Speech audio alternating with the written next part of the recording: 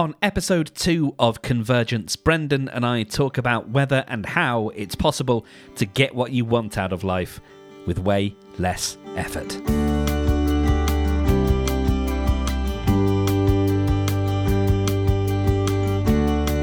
So, you've got follow-up from when last we spoke. I do. A couple things that we talked about. We had mentioned the term right action, and I was stumbling over my memory trying to remember where I knew that from.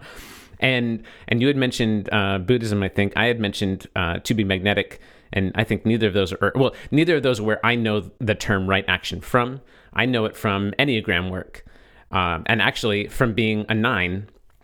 A 9 is typically averse to causing any disruption in other people's lives. They want to keep the peace both internally and externally, and so they often don't do things. They will think things, but not like put that action out into the world until there is some sort of justice issue or conviction or state something that goes beyond like, okay, I don't care whose feathers I ruffle. This is right action for me. This is something I have to do. A transgression has occurred. Yeah. And therefore a right must be wronged. Or a wrong must be righted. Yes. Exactly. And I was confusing that with To Be Magnetic, they have aligned action. Aligned action for that is something that aligns with your authentic code. In this manifestation world, you create 4 words, that's your authentic code, and you run everything that you do by those 4 words to make sure that it aligns with you in some way and aligns with where you are and where you want to be. And I think the combination of those two, aligned right action, is the way to go. Mm. Yeah, absolutely. Always for some ARA. Talk to me about manifestation. Oh my God, dude. It has brought me so many cool things. And by things, I don't mean possessions, but just happenings. So manifestation, like there's a whole big world of it that just people just generally know. And I know just one segment of it, which is this paid program called To Be Magnetic, where it's kind of like it's a service for rich white women who want more of their own stuff. Like it's really the program is designed pretty for a segment of audience, sure. But the lessons apply to everybody, which is really great. And it's a way of getting you to do things for yourself, to get your head in the right space, to get your actions in the right space for you to achieve the goals that you want. A big part of it is making lists, like lists of the minor and major manifestations that you want to bring into your life. And also in the program that I do, it's also about reprogramming your traumas and your damage. So like there's an inner child workshop where you go through different stages of childhood and you do these guided meditations that have binaural beats and they have like different prompts for you to do tapping on yourself so you can kind of get an EMDR like back and forth sensation in your brain. And these will help you unblock traumas in your mind and things from the past that are keeping you stuck in your current patterns and current way of thinking, and breaks you free from that so you can see the wider world. You can open your mind a bit, and it does it in TBM at least does it in a really gentle way, guiding you through the process step by step.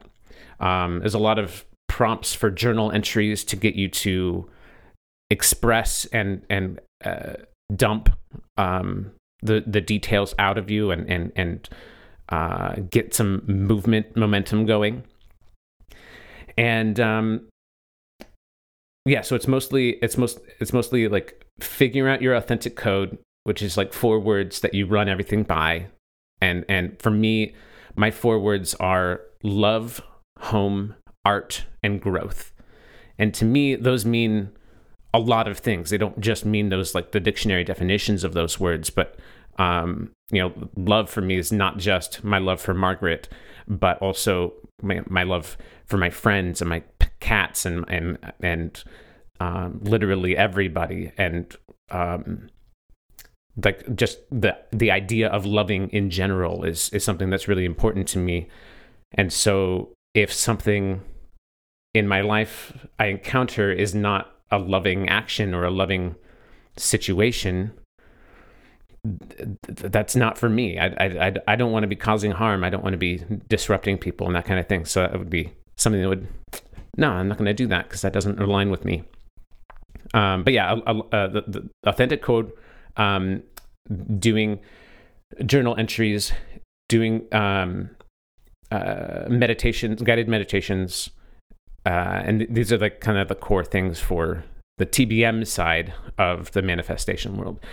Outside of TBM, I think there's a lot of like vision boards and positive thinking and like something called like staying in the vortex. And I have no idea what I know what a vision board is, but like Pinterest is great.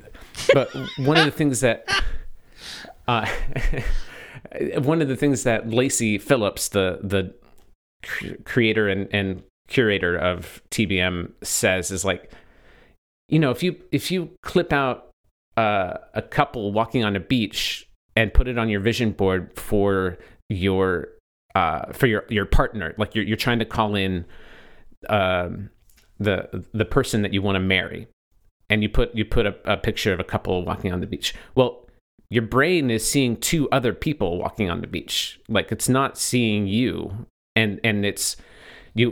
One of the big things with being able to actually call in and bring in the things that you want on your manifestation lists is to know that you can have that.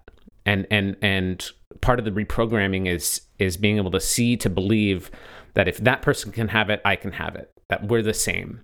You got to another big part of it is finding expanders. Expanders are other people or other situations that you can relate to and see, like, they're just like me. They've had this same background. They've had this same struggle. I've been through that. If they can get through that and now have what I want, I can have that too. Yeah, I can't recommend To Be Magnetic enough, even though it's kind of pricey and very silly at times. It's really great. The meditations, they're called DIs, for deep imaginings, are so interesting. There's quite a big variety of them, but they're all kind of the same. They got the binaural beats going on, and it's Lacy Phillips or sometimes a couple other people just, giving you a few things to kind of keep you down into a theta state, and then giving you these prompts that like I can't even recall them, because I feel like I'm just in this subconscious like state where I'm not even really thinking about anything. And that's a cool thing too, is that you can't consciously, according to Be Magnetic's teachings, you can't consciously get your self-worth up. Because then everybody would do that. We would consciously think, I'm worth it, But like, you have to do it through the subconscious. Your subconscious has to realize that your worth is there, and when you realize your worth is there, that's when things come in, and you achieve the things that you want, because you're calling in things that are above your self-worth, because you're not there yet. Otherwise, you'd have it already, and so you gotta do the work to raise your subconscious worth. And when you're in these specific deep imaginings, meditations, according to them. And from my experience, you're at the subconscious level listening to these things, and it's helping reprogram and create new neural pathways. And through repetition, those pathways can stick, and all the goodness comes in. And I can tell you about the list of things that have come into my life since I started doing this, and it's long. There's an interesting use. It's going to sound like an absolute curveball tangent, but there's an interesting use, I think, in something like AI, in being able to consume, for lack of a better word, or sort of understand all of these programs, because there are many, and I think, you know, something that you said earlier about it being silly in places. I think this is what's really interesting is how bits and pieces we take elements from programs, whether it's self-improvement or whether it's, you know, business, marketing, health, whatever those things might be. We take the bits that apply to us and feel like they speak to us, and then we reject or we ignore the bits that feel a bit, you know, silly. There are communities I'm in where some of the language it kind of makes my eyes roll into the back of my head, but I enjoy the other, 95% of what I'm there for. And there's something interesting, I think, about an AI product or something that can know that about you, know the things about which you're cynical, and the things that you are engaged with, and maybe the things that you're okay to be opened up to, I think. Yeah, to that point, I was listening to Alan Watts yesterday, or 2 days ago, and he said something about how a typical person is only, in their best moment, is only ever willing to accept a 5% change in the way they think. And that's on a good day. I've been trying to get my head around the 3 principles for feels like a good couple of years now, which is that the idea of, I'm going to get it wrong now because it doesn't quite stick. I like the concept about it's the whole thing about how we are not our thoughts, and there is and how everything is really our perception, and so every situation that you are in can be made tolerable or better by realizing that's just a thought or a feeling that you're having. That's not you, that's not your true experience. And some people, it's blown the doors off for them.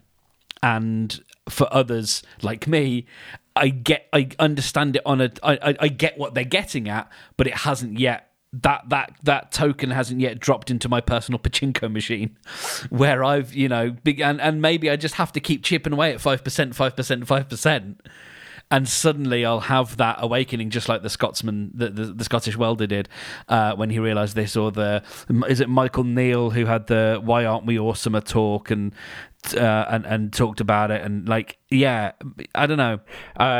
For me, both To Be Magnetic and Enneagram work were 2 of the major things that have gotten me to really solidify that concept you were just talking about that the way our mind works, the thoughts our train of thought is not ourselves. On top of that, also a lot of Alan Watts and Ram Dass books have been. I really like. There's one concept from Alan Watts about. He just really helped me. He helped me understand that we're all God, and also that, that God is a metaphor. all the religious stuff that's supposed to be taken as metaphor, and conceptually I knew that, but I grew up with around so many people that took it so literally, and I was just like, what the F are you guys doing? But also I could everybody took it so literally, so I thought that it was supposed to be taken literally, but I could see it was a metaphor, and that it shouldn't be taken literally. but my brain couldn't make the connection to where, well, I can just take it I can just take it figuratively. I don't have to take it literally. But my brain was still holding on to taking it literally. So I was super atheist for so long. And then I kind of like drifted into the spiritual world, just being like, I know that there's things that I don't understand. I know that there's things that science doesn't explain. You know, science just doesn't get it yet, you know, and you know, there's some sort of energy connection. I believe in a collective unconscious. I understand that people can maybe not be telepathic, but like can understand each other, that can vibe. There's something more there. And it wasn't until recently that I've been accepting the word God and not being triggered by it. But this, like, now I'm less like, you know, an original translation of the word God is creation. And our bodies, our cells are literally dividing and creating constantly. We are just full of God. And like, you know, like when I was a kid and somebody would say, "Oh yeah, God is inside you." It's like, okay, so the man in the sky is like a ghost in me? Like, what the fuck? What? And so anyways, yeah. Yeah.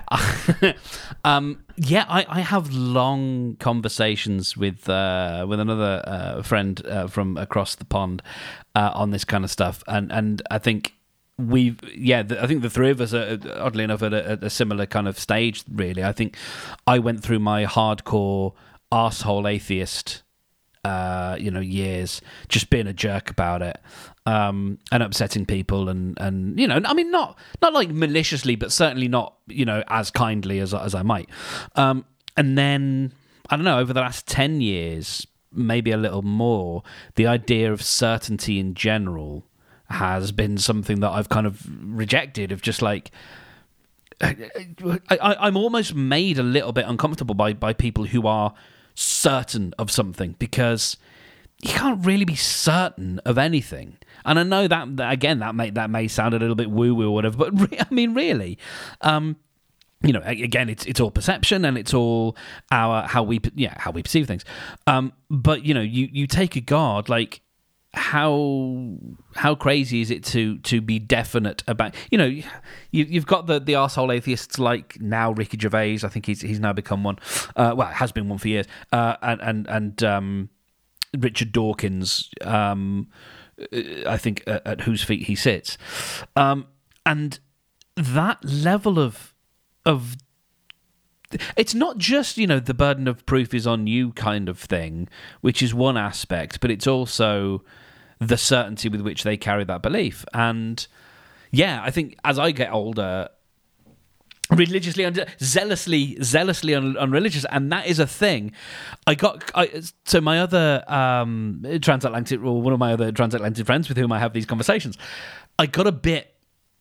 And it'll be interesting if I might invite her to listen to this episode. I might not. We'll see.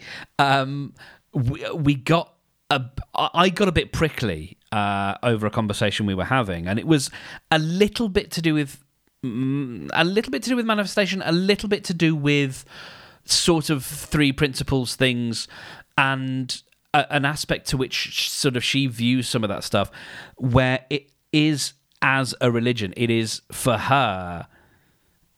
She holds it with zeal, like, and you know, and I've tried to say, like, that's not my experience or whatever, and you know, that doesn't ring true for me, or that, you know, that isn't how the world works, because I think her interpretation of it is perhaps slightly different from, you know, from yours or from others, and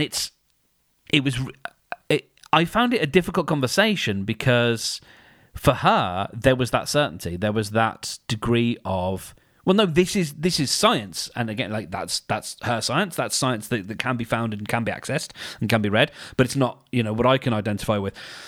And I kind of realised, like, just as a shower thought, like, this is a religion to her.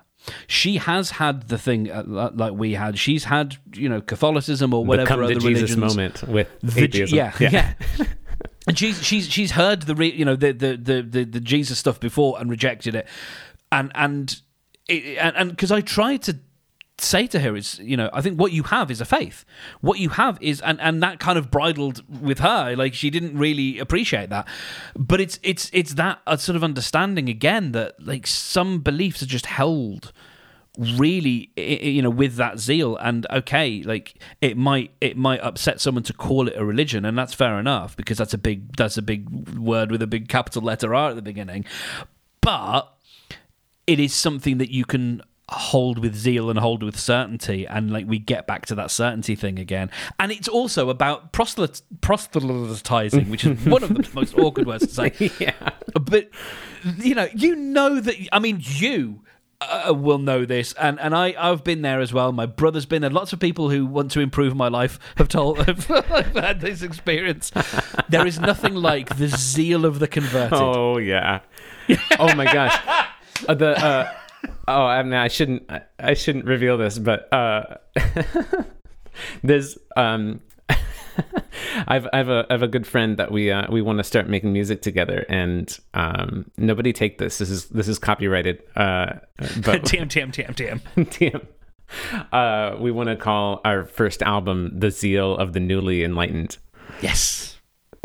Yeah, because I definitely am super guilty of that. Finding a new thing, having any sort of success with it, and just wanting to shout it from the rooftops and not everybody know about this cool thing. I am absolutely the same, 100% the same, and I think it's natural, and I think it comes from the best of places. It does. It really does. Because it's like, this has worked for me. Yeah, it could work for you too. Exactly.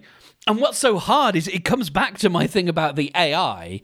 It's like you have your bits of this bento box of stuff that you can that resonates with you, and then there's other little bits of that you're like, oh, I ignore that bit. And other people are going to have those, and it might just be that the bit they go, I'm not engaging with that might be the linchpin. That might be the thing that you really connected with that helped you understand it. And yeah, it's really tricky trying to help people find these things. And I think all you can do is sort of it's kind of be that person who's like, wait for them to discover it. I know, and then man, I hate that. You've got to have that moment of, oh, you discovered that, did you? Okay, well done. Like, okay, I've been telling you about it for 3 years, but you just discovered it, did you? Okay. In the same way that the kids nowadays will be like, have you heard of this sitcom on Netflix called Friends? And it's like, it's an oldie, but I like it. Okay. Yeah. I'm glad you've just discovered it, but some of us were there 20-something years ago. Yeah. We VCR'd this you've kind kid. Yeah, exactly. You've kind of got to wait for people, I think, to find it, and then be like, "Cool, now you're here. Let's have a chat about it. Let's get on this together." Yeah. My biggest problem is with friends that aren't looking to work on themselves. Like I love working on myself and trying to find a new thing that takes me to the next level and keep chugging along at this and. Then I get something works for me and I get excited and I want to share it with a friend and they're like, oh yeah, that's really cool. And then they just keep doing their lives. You don't get it. It's like, but it's so cool. And also, don't you see how this could make your life easier? Like you are struggling right now, my dude. Like you're pushing yourself just barely to get by. And then, that's the whole reason why they can't put in that extra effort, because they have putting in all of their effort to just get through the day. And I so relate. I've been there before, and I often try and think back. I'm like, how did I get out of that? And getting divorced, that was a big help. Well, there's a thing there about sort of ruptures. Yes. And sometimes it takes those ruptures to have a realization. There's a book which is like a lot of, if you'll excuse me, American sort of self-help books. There's a lot of not just God, which is fine, but there's specifically a lot of church in a lot of books that are in the sort of self-help genre, which again roll my eyes at a little. But there's a book called The Second Mountain, which talks about, it's a really interesting concept where for what usually happens is people live the sort of the usual life. You know, they do their work. They get to a point where they're quite successful. It doesn't have to be, you know, necessarily in terms of work, but where they're quite successful, and then they get to a point where they want to start giving back, and that's the second mountain. And it's all about how, if you are someone who works in knowledge, or like, it's the time when you want to write the book. It's the time when you want to create the course. It's the time when you want to proselytize, you know, and spread your big idea. And it's quite interesting. I think I'm still trying to find. I think I thought I was on it, and I'm not there yet. As I'm discovering, and you know, to your point about effort, like I'm on this journey, or this little quest to try and not necessarily do less, but be more effortless. Yes. And again, you know, there's people in my sphere who are like, finally, Mark, you've been saying this for ages or whatever. Because I've, you know, so quick possible tangent, because we may talk about this later. But I've just, what's really interesting. So I'm consolidating all of my, you know, my different identities, and they're all going into one place, and so everything now is on one website. The whole mark of everything. And there's stuff there that goes back to 2008. If I wanted to, there's stuff that could go back further, but some of my writing, as I discovered yesterday, is absolutely intolerable. Some of my stuff from like 2006, 2007, which I managed to find through the Wayback Machine. Oh God, I hate that version of me. Oh. Really, really obnoxious. Anyway. I love all versions of you, Mark. Thank you. Someone has to. It's you and my mum, so thank you for being there. Yeah, my pleasure. What I discovered was I haven't changed in 20 years, because I was looking at stuff again through the Wayback Machine, bits of software, you know, software products and things that I'd create. I call them products, but like software projects that I'd created that had, you know, brands and names and all sorts of stuff. I have not stopped. I have creating, coming up with ideas, executing on the thing, and then, you know, I don't know, get bored, get distracted, whatever, and on to the next thing. And it was just really interesting to look at that and go, yeah, like I'm still in the same patterns. And okay, it gets me this like ridiculous archive of stuff that I can go back to, and these memories I can live or relive. But ultimately, I'm worse off than I was when I had a job. I'm happier. I'm definitely happier. Definitely more content. I have way more autonomy, but I still haven't found my thing. And that's because part of the problem is I keep looking for my thing instead of actually just... That it perfectly segues into my second piece of follow-up. We're still in follow-up. No. But before that, you mentioned The Second Mountain, and that reminds me of a book I'm actually listening to right now for the second time, which is called Falling Upward by Richard Rohr.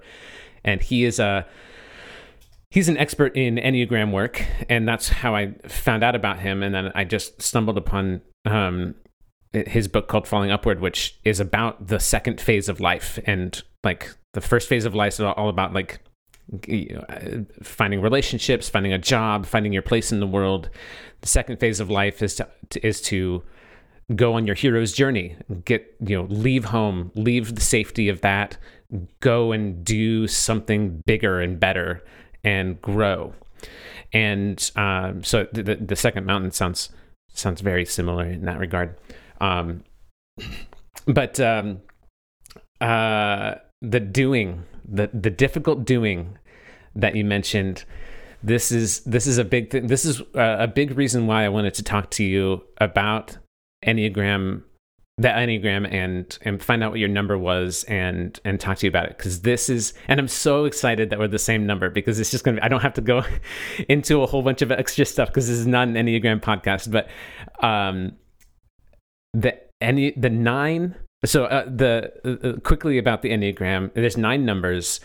Each of them, there's 2 separate triads of thinking, feeling, and doing. You're either dominant or repressed in one of those 2 things.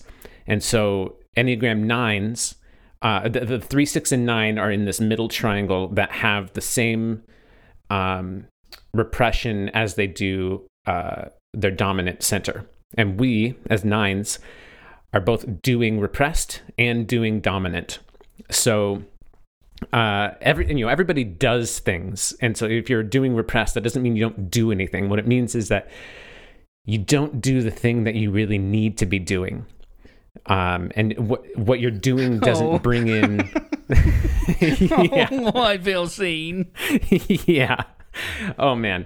If you want to feel seen in like kind of the worst but best way, deep dive into Enneagram work, because it's like, whoa. Oh, I mean, I've got a big expensive report that my friend enabled me to do a couple of years ago, and I've got to find out where it is and dive back into it because yeah. So a 9 is doing dominant, which means we bring in information by doing. That's how we understand the world. The thinking and feeling are there and they support doing, but it's by us actually doing that we gain knowledge, gain experience, understand, comprehend the world. But then we don't use doing to functionally get what we're after. And so we have to do things to bring up our doing center and get it into something that's productive and useful for us. And for me, a lot of the tips that have been helpful for me have been like making priority lists, making lists, and thinking about what is it I'm supposed to, or what is it I need to be doing right now, and or if you're presented with options, what is mine to do? And since we are doing dominant and doing repressed, like doing is going to be a lot on our mind. And it's, the idea of this podcast is all about doing and what we're doing and how we're doing it. I think that this is going to be, it's both us not actually doing the thing, but talking about it and thinking about it and feeling about it. So I want to dive into that doing that is not necessarily productive. So because that again makes me go a little bit cold. What do you mean by cold? Again, it feels. I think I'm in a point where I've done so much doing over the last few years because it's felt like control. It's felt like, well, in order for me to achieve, whatever it is, getting more business in, making myself a bit more financially secure, that has to involve a lot of doing. And so my doing is coming up with ideas. My doing is creating brands, is creating series of things. It's creating commitments and saying... Creating commitments. Oh my God, that's amazing. Yeah. Yeah, absolutely. And very much that. And for a lot of what I do, and because I move so quickly, it's not as if I get it would be very easy to read this and say you get distracted and you go on to the next thing, but actually what happens is I evolve, and then that idea no longer quite serves the new evolution, and so I end up with all of this doing. But I think one of the things that if I stop and actually really think about it, very few of the bigger opportunities that I've had, if any, have actually come from any of the doing. They've come from being. They've come from being in spaces. They've come from talking to people. One of my biggest opportunities that I have at the moment, that I'm continuing to work with, is it came from a talk I gave, which I was asked to do, not because any of my doing, but because of, they didn't want to know about the things, the doing. They wanted to know about me and my story, and that's what the talk was. And it just so happened that I had, thank you. It just so happened that I had, services there that one or two people thought might be useful. And so, again, all of this doing, all of this creation, all of this writing, podcasting, recording, planning, thinking, worrying, obsessing, all of this debt, all of that really has been because I find it so difficult to believe that things can happen without the doing. Yes. That is such a Nine thing to say. Yeah. Such a Samantha. So you end up with this, with this unproductive doing. Yeah. Absolutely. A big part of something I've learned recently about the doing is with the Enneagram work is because we process the world by doing, we actually have to do those unproductive doing things to get us to understand the thing that we actually should be doing. So an example for me is often I'll make a list of all the things I need to do in the day. And, it'll be all right, I need to work on my house. I need to, I'm building a new bedroom, and I got to feed these dogs that were dog sitting and take them for a walk. I need to, make myself lunch, etc. A few other things. I'm like, okay, it's time for me to work on the cottage. I'm going to go out to the shed and grab a couple tools. I get to the shed and it's a disaster. There's stuff everywhere. And I'm just like, I can't find the thing. Well, obviously I need to clean to be able to find the thing. And so I'm doing this cleaning task that was not on my list, but it helps me process, it helps me prepare myself and feel better about the things that I'm doing. So I'm being unproductive, but also being productive. I'm being productive. I'm cleaning. That's a good thing. But that's not what I set myself out to do today. And so I'm distracting myself from my goals. I'm taking myself away from accomplishing what I'm ultimately wanting to do. Like finishing this bedroom is way more important than keeping the shed clean. But in the long scheme of things, but I need to do that today in order for me to get any work done on the bedroom, because my brain is now not tidy because I'm thinking about the shed and how I can't find anything. So it's sort of what you would call what Americans call puttering and we would call pottering. I think it's there is a productivity, there is a utility in that, and I like that idea of, because I've got into that sometimes where if I'm working on something and the brain wants to pop up a little idea like a little Jack Russell Terrier and go, hey, here's a thing you can do, is rather than try and push that down and repress it or push it away, is to note it down and actually put it somewhere so that the loop is closed. And so that there is actually some kind of, not necessarily action there, but at least you've, recognized that idea. If I think about my to-do list, or if I think about there's my concrete to-do list and my real to-do list, and then there's my sort of vague, I'm supposed to do this. There are the things I'm supposed to put on my to-do list that are sort of over here and wibbly-wobbly and wishy-washy.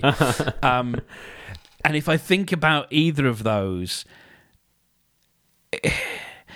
I just want to work on my website. And that's, and I'm very good at convincing myself that I can just do this now, or no, I need this for my work. I love that phrase. Which is the biggest lie. Because again, it's having to remember, like, I haven't got where I am because I have a nice looking website. But it's so hard to not do that. to, you know, edit the episode that you're supposed to edit, or register that domain name for a client, or do whatever the thing is. And so what I think is I guess it's got to come down to, and I think we've maybe been dancing around it a little bit, is about priorities, but not in terms of that arms crossed, you've got to figure out what your priorities are, mister, but in terms of actually gently saying, well, what is important to you? This job over here now does not seem important, but it serves this higher goal of getting more, you know, for me again, you know, being more financially secure. Well, if I finish the jobs that I need to do, then that frees me up to then do the next bit of the work that can then hopefully bring in more business, or it makes sure my customer satisfaction is higher because, you know, like there's all these things. And so, I don't know whether that was where you were thinking of going with this, but in terms of connecting it back to what those core priorities are, like that's what we've got to do with these jobs. Exactly. And not to overpress on my zeal of the converted, but that's the biggest help from To Be Magnetic for me, is it gets you to journal in the right way that has really good prompts, and gets you to make lists of the things that you really want, and it gets you to think about what you actually need to do to get there. And it's like they're happy for you to do long-term, far off goals. Like I have one of my manifestations is this compound that we talked about last episode, about like the big place, or the build up and the resort type thing. And that, like, that's, you know, my 10, 15 year plan, whatever. But they really want you to focus more on like 6 to 9 months, 6 to 12 months. What can you conceivably bring into your life? Because you can kind of get your mind around that more. You can see the steps to get there. You can more easily, you know, it's only a 5% change instead of a 35% change to get to, you know, a big thing far off. And so I love it. And that sort of makes me want to reconnect, I think, with, and it comes back to the bento box of ideas. I want to reconnect, I think, with the Atomic Habits book, because there is something in there that I know is more than the nugget of a good idea. It's like it's absolutely the nucleus of a great thing. It's these small repeatable actions, and don't worry about the outcome, really. Worry about the doing, but the doing in the right way. Worry about the setting up the habits based on the intentions that you want, and just getting that little increment over time, but you know, basing everything on your output rather than the outcome. And I love all of that. And I think at some point I got a little bit, I think, maybe lost in the implementation from his perspective, because what a lot of these books don't really go into is the assumption that they make about the life that you lead. A lot of these are written by and for people who have virtual assistants, or they're men who can go and do the men things while the women do the women things. And I'm being as arseholely gendered as I mean to in that. There is, and they're often fathers, and they don't really talk. You know, they might vaguely talk about being a better father or being a better whatever, but somehow all of that stuff doesn't really enter into it. And they talk about these various things that you can do, and I think few of them acknowledge, yes, but some of us also have to take, like, we don't have someone who can take care of our lives when we're busy doing the habit stuff. We also need to do, with these people who talk about you only have to do the things that you want to do. Not really. I don't want to do the dishes, but if I don't do the dishes won't get done. I don't want to clean the poop out of the litter tray every morning, but if I don't do it, you know what happens. Want to have cats and dishes. And so, yeah. And that's yes, I like that. Thank you. yeah, That's the point that connects us back to the wider goal. Yes. But yeah, I think that where I got a little jaded and where I think I need to pull back is not so much worrying about how these people implement their idea, because Atomic Habits is a great idea. I should worry less about how he implements it with his team around him and think about, okay, how can I make it work for myself? As someone who is a single person, who doesn't have a VA, who's got to fit life around these things, how can I make that work? And I think, again, it's back to that thing I said earlier on about like this, whether it's an AI or whatever, that helps us take all of these different concepts, these things, and just helps us tweak them so that we can build our own little bento box of the stuff that works for us in our lives. I'm so excited to see what you do with AI and how, because you've been using it in some really interesting ways, and I'm excited to explore further in this podcast about what and how you're making that happen. Because you showed me the photo of, or the cover art for this podcast, and I had one tiny little tweak, and you sent it through some AI thing and did it, and it was fantastic. And I was like, whoa, how what, like, did you type in remove signpost behind letter O? Like, what happened? What did you do? How did that happen? And so I'm really excited to get further into that. Yeah, absolutely. We should definitely sit and have an hour-long conversation about AI, because I think we could, because we haven't got through like any of the stuff that we were going to talk about this week. So yeah, we just did follow up today. which is absolutely fine. They will move on to next week, or they won't. I hope they do, because those look interesting. yeah, there is some stuff there. I feel like the not doing is going to be more and more of a staple, I think, for me, and it's coming with some guilt. Like, and I I have to be okay with that. There's this podcast idea that I put a fair amount of work into, and recorded 4 episodes of, and I've now got to figure out what I tell those people.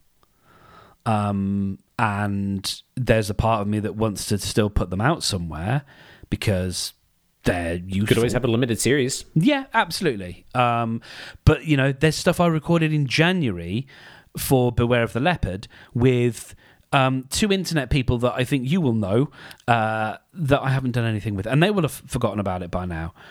But maybe not, and also that's not the point. It was there were really lovely conversations, and we just haven't been able to find the time. This one actually just isn't just on me, to find the time to do them. But I think I've done so much doing with Bramble over the last few months with getting that on its feet, and there's still lots and lots and lots and lots to do. But I think getting to this point in my evolution where I'm focusing on doing less, but also having to deal with the guilt, a little bit of the guilt of what that means. It's a weird time. If I may be so bold, oh please. Not my place and not even my ability, but I would so love to absolve you of all of that guilt. Like, that you have nothing at all to feel guilty for. You're doing the best you can. You're doing so much, and it's all really great. And you don't owe anybody anything at all. Like, and I'm saying that as a question, but it's not. Our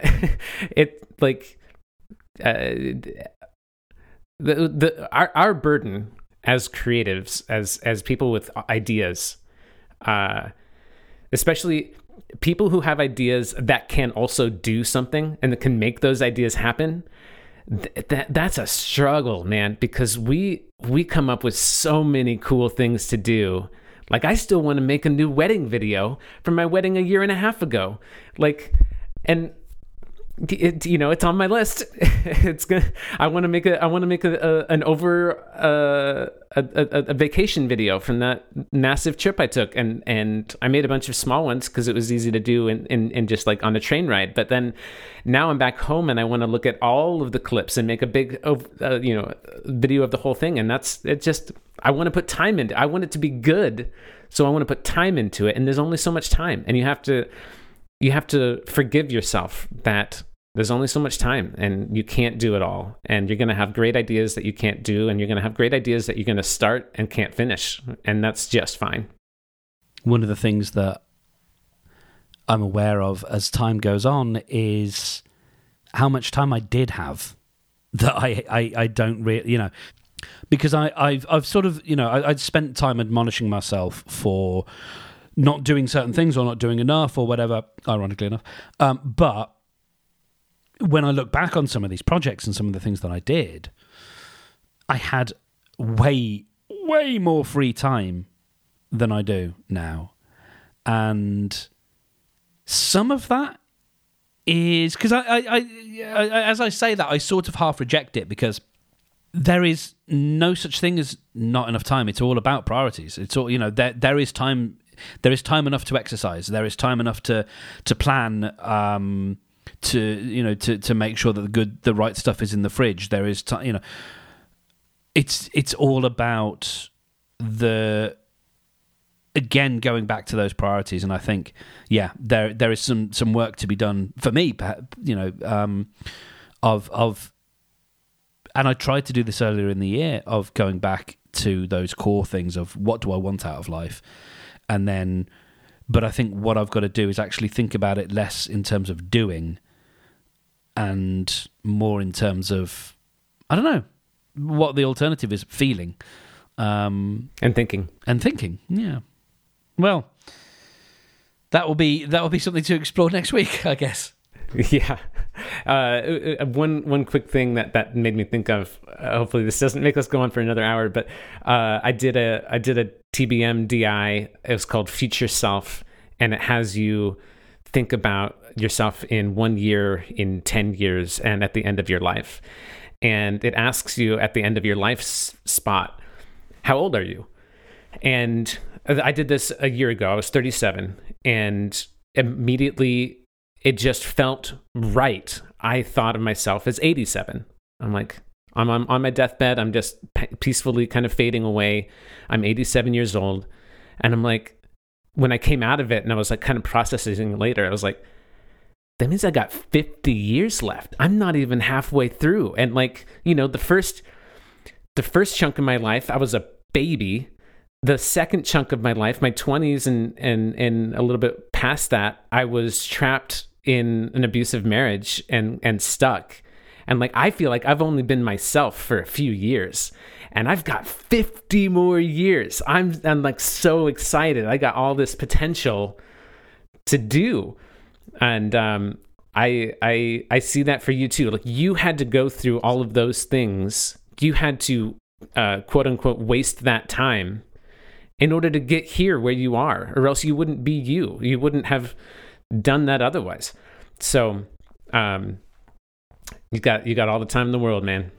Oh, well, if you'd like to, dear listener, would like to continue to stroll with us along this little journey as we figure out what we're going to do with our lives, with our remaining 50% of our lives, then you can find us at convergencepod.com and find ways to get in touch with us. And as we move on, I'm sure we'll find ways for you to actually say hello. Wow, what a pleasure. And who knows where we'll be and what we'll talk about next week. Yeah, hopefully something on the list.